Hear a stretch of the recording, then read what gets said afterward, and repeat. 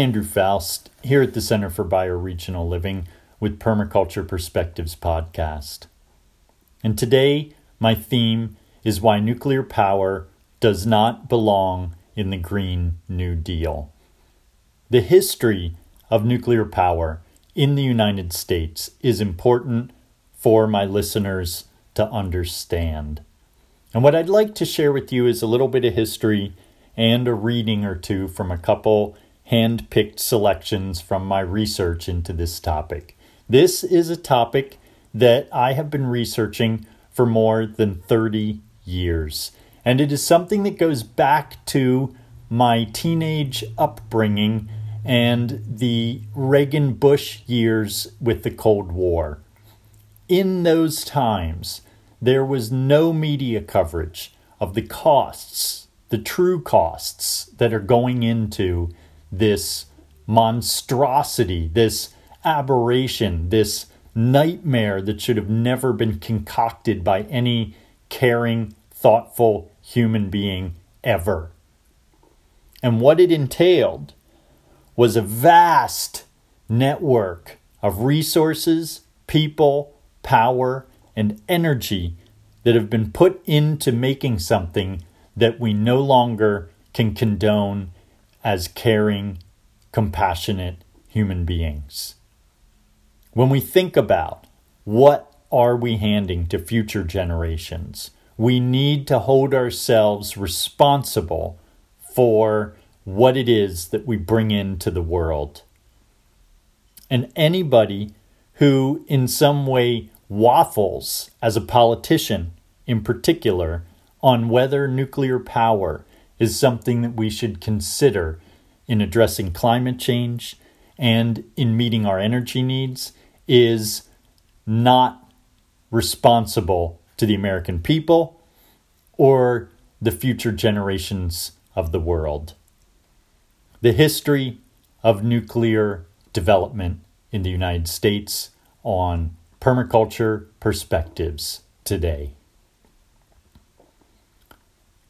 As we look at the development of the nuclear weapons infrastructure, we are also looking at the development of the nuclear power energy system in the United States. They go hand in hand.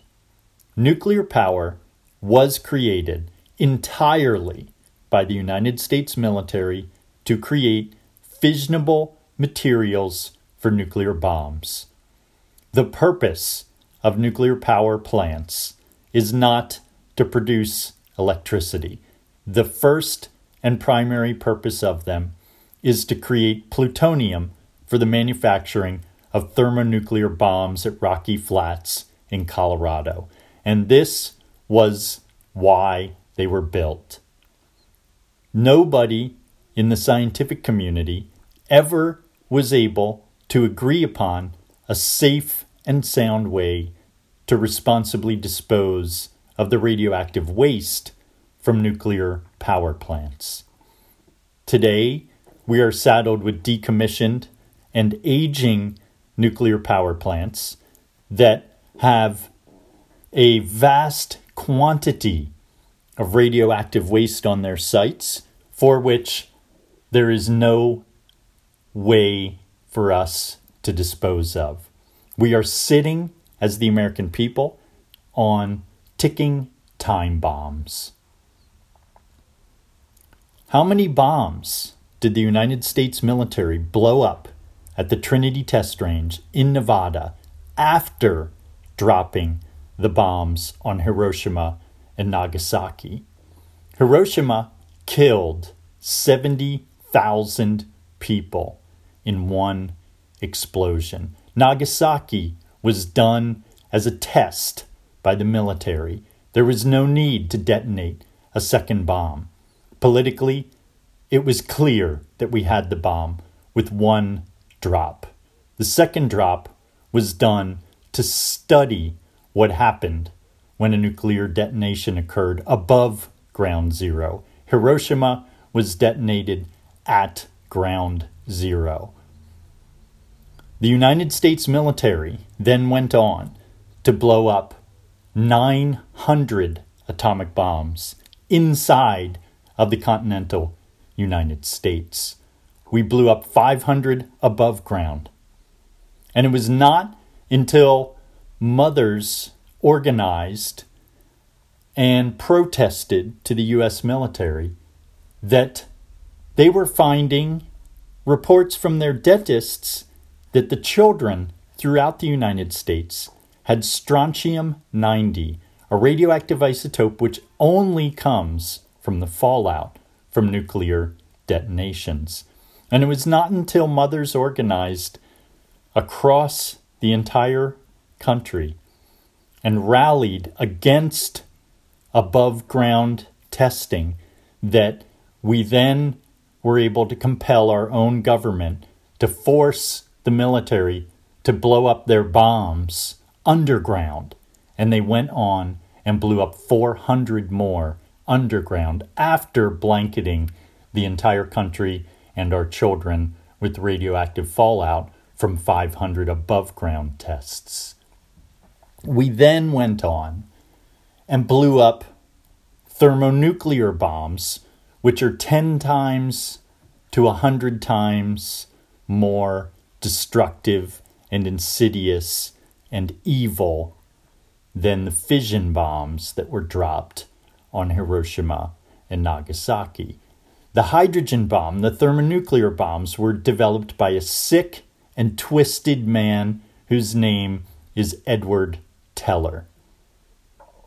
These bombs we decided to blow up in the South Pacific, where we seized islands from native peoples, forced them off of their indigenous lands, and then utterly destroyed and contaminated them with nuclear detonations at Enewetak and at Bikini. And I'm going to read to you a passage from Dark Sun, The Making of the Hydrogen Bomb by Richard Rhodes. Here we're going to look at and hear about the detonation that went on in the South Pacific of the thermonuclear experiment. At Engedi, 3 miles from ground zero, the group went ashore on an island where the sense of desolation was deepened by the presence of a reinforced concrete building, ruptured and shaken but still standing on the island, flat, that had been swept by the blast. And the succeeding surge of water. The body of a bird was seen, but no living animals, and only the stumps of vegetation. Among the specimens collected were fish, which seemed to have been burned. On each of these fish, the skin was missing from one side, as if the field note said at the time the animal had been dropped into a hot pan. Red Leader, an F-84 sampler aircraft piloted by Colonel Moroni, flew into the stem of the mushroom cloud at 42,000 feet almost 2 hours after the explosion. Ivy historians report, immediately upon entering the cloud, Red Leader was struck with its intense color. It cast a red glow over the cockpit, and his radiological instruments indicated maximum readings. The hand on the integron, which showed the rate at which radioactivity was being accumulated, went around like the sweep second hand on a watch, and I thought it would barely move. The combination of most instruments indicating maximum readings and the red glow like the inside of a red-hot furnace was staggering, and Colonel Moroni quickly made a 90-degree turn to leave the cloud. Fireball measurements and subsequent radiochemistry put the Mike yield, Mike was the name of the test that they did, put the Mike yield at 10.4 megatons, the first megaton yield thermonuclear explosion on Earth. Its neutron density was 10 million times greater than a supernova. Cohen remarks, making it, quote, more impressive in that respect than a star. The Little Boy uranium gun that destroyed Hiroshima was 1,000 times less powerful. Mike's fireball alone would have engulfed Manhattan. Its blast would have obliterated all New York City's 5 boroughs. More than 75% of Mike's yield, about 8 megatons, came from the fission of the big U-238 pusher around the secondary. In that sense, it was less a thermonuclear than a big, dirty fission bomb. Fission, fusion, fission. The staging arrangement came to be called. If Los Alamos had devised a way to burn unlimited quantities of thermonuclear fuel, it had also devised a way to burn unlimited quantities of cheap, ordinary uranium. Edward Teller had not traveled out to Eniwetok to watch his former colleagues explode the thermonuclear device that he and Enrico Fermi had conceived in the early days of the Manhattan Project, that he had fought for and helped invent. He claimed he was too busy starting the new weapons laboratory at Livermore, but no one doubted that bitterness and hostility, perhaps also jealousy, kept him away. He had not expected Los Alamos to do the job. When he understood that Mike would probably work, he and his colleagues devised a way to observe the explosion from California.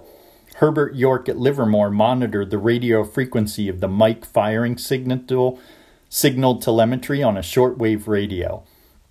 Teller in Berkeley and Ernest Lawrence and Luis Alvarez monitored a seismograph. The physicists had calculated the time a seismic wave from a successful shot would need to travel under the Pacific Basin to Northern California and had calibrated seismic magnitude with yield.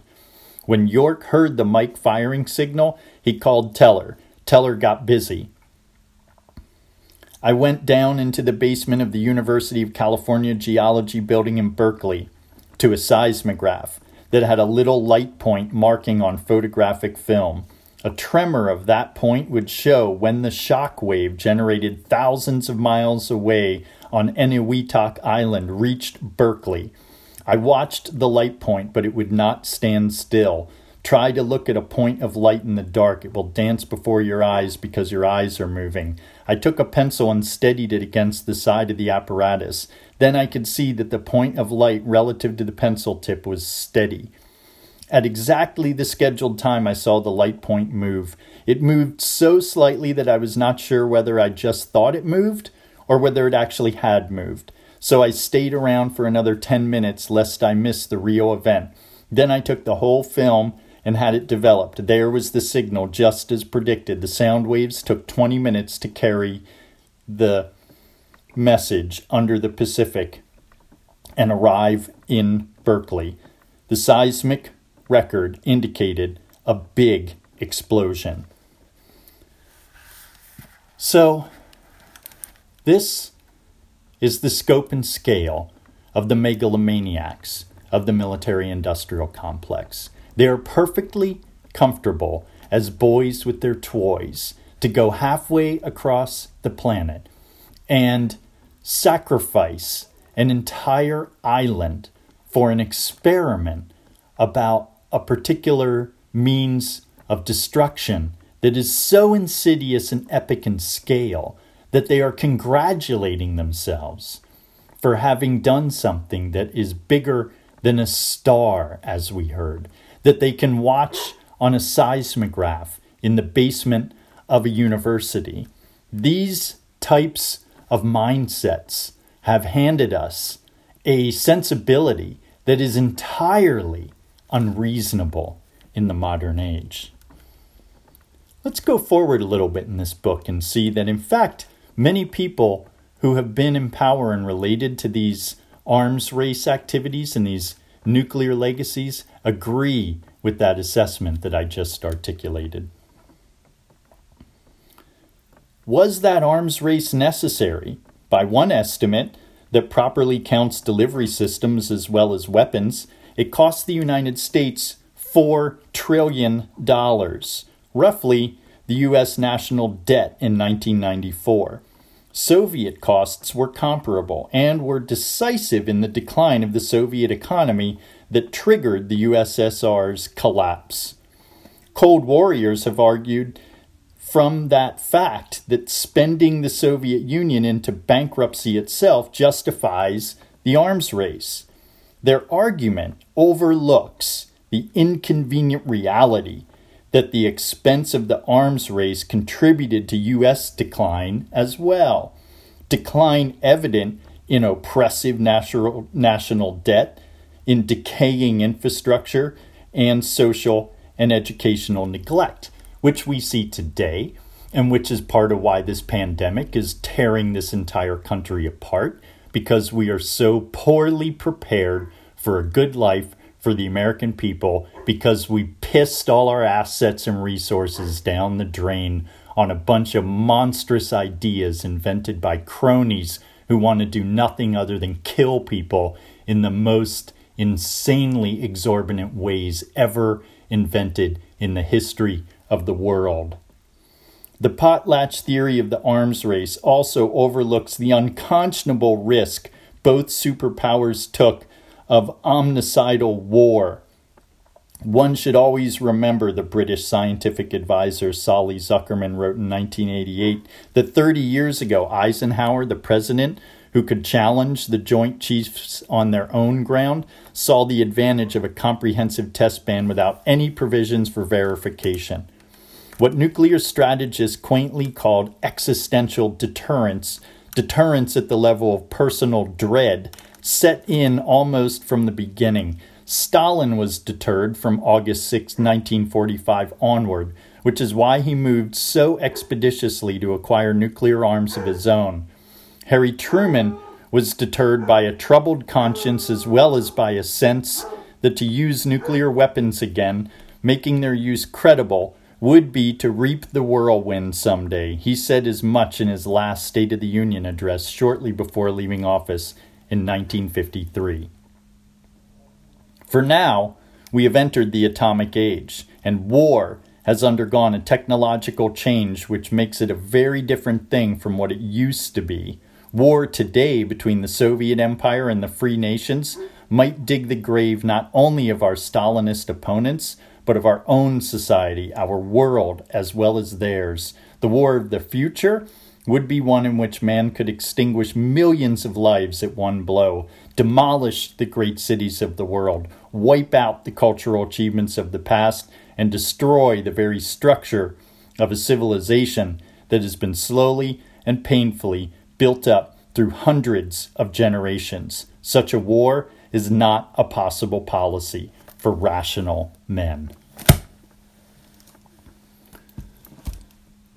And this is why I am saying that it is so important that we agree upon the reality that nuclear power plants are, in our own backyards, equally as dangerous as nuclear bombs, due to the fact that they can have a chain reaction and a meltdown that happens that would destroy entire regions of this country irrevocably for generations to come.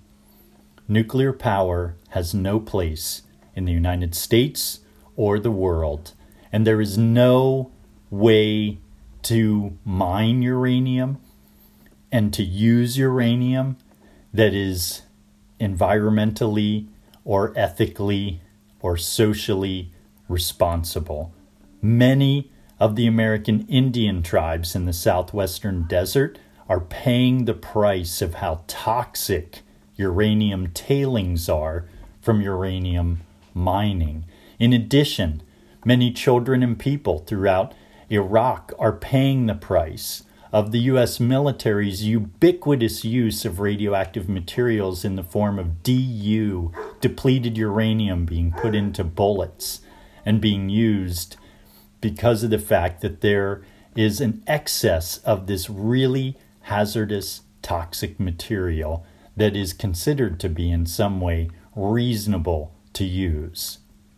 There is nothing reasonable about nuclear power or about radioactive materials. What is reasonable is to cut down on our need for energy in the first place and to shorten the distance of transmission of all forms of active energy systems that we implement as part of our solution set to the future energy needs of America.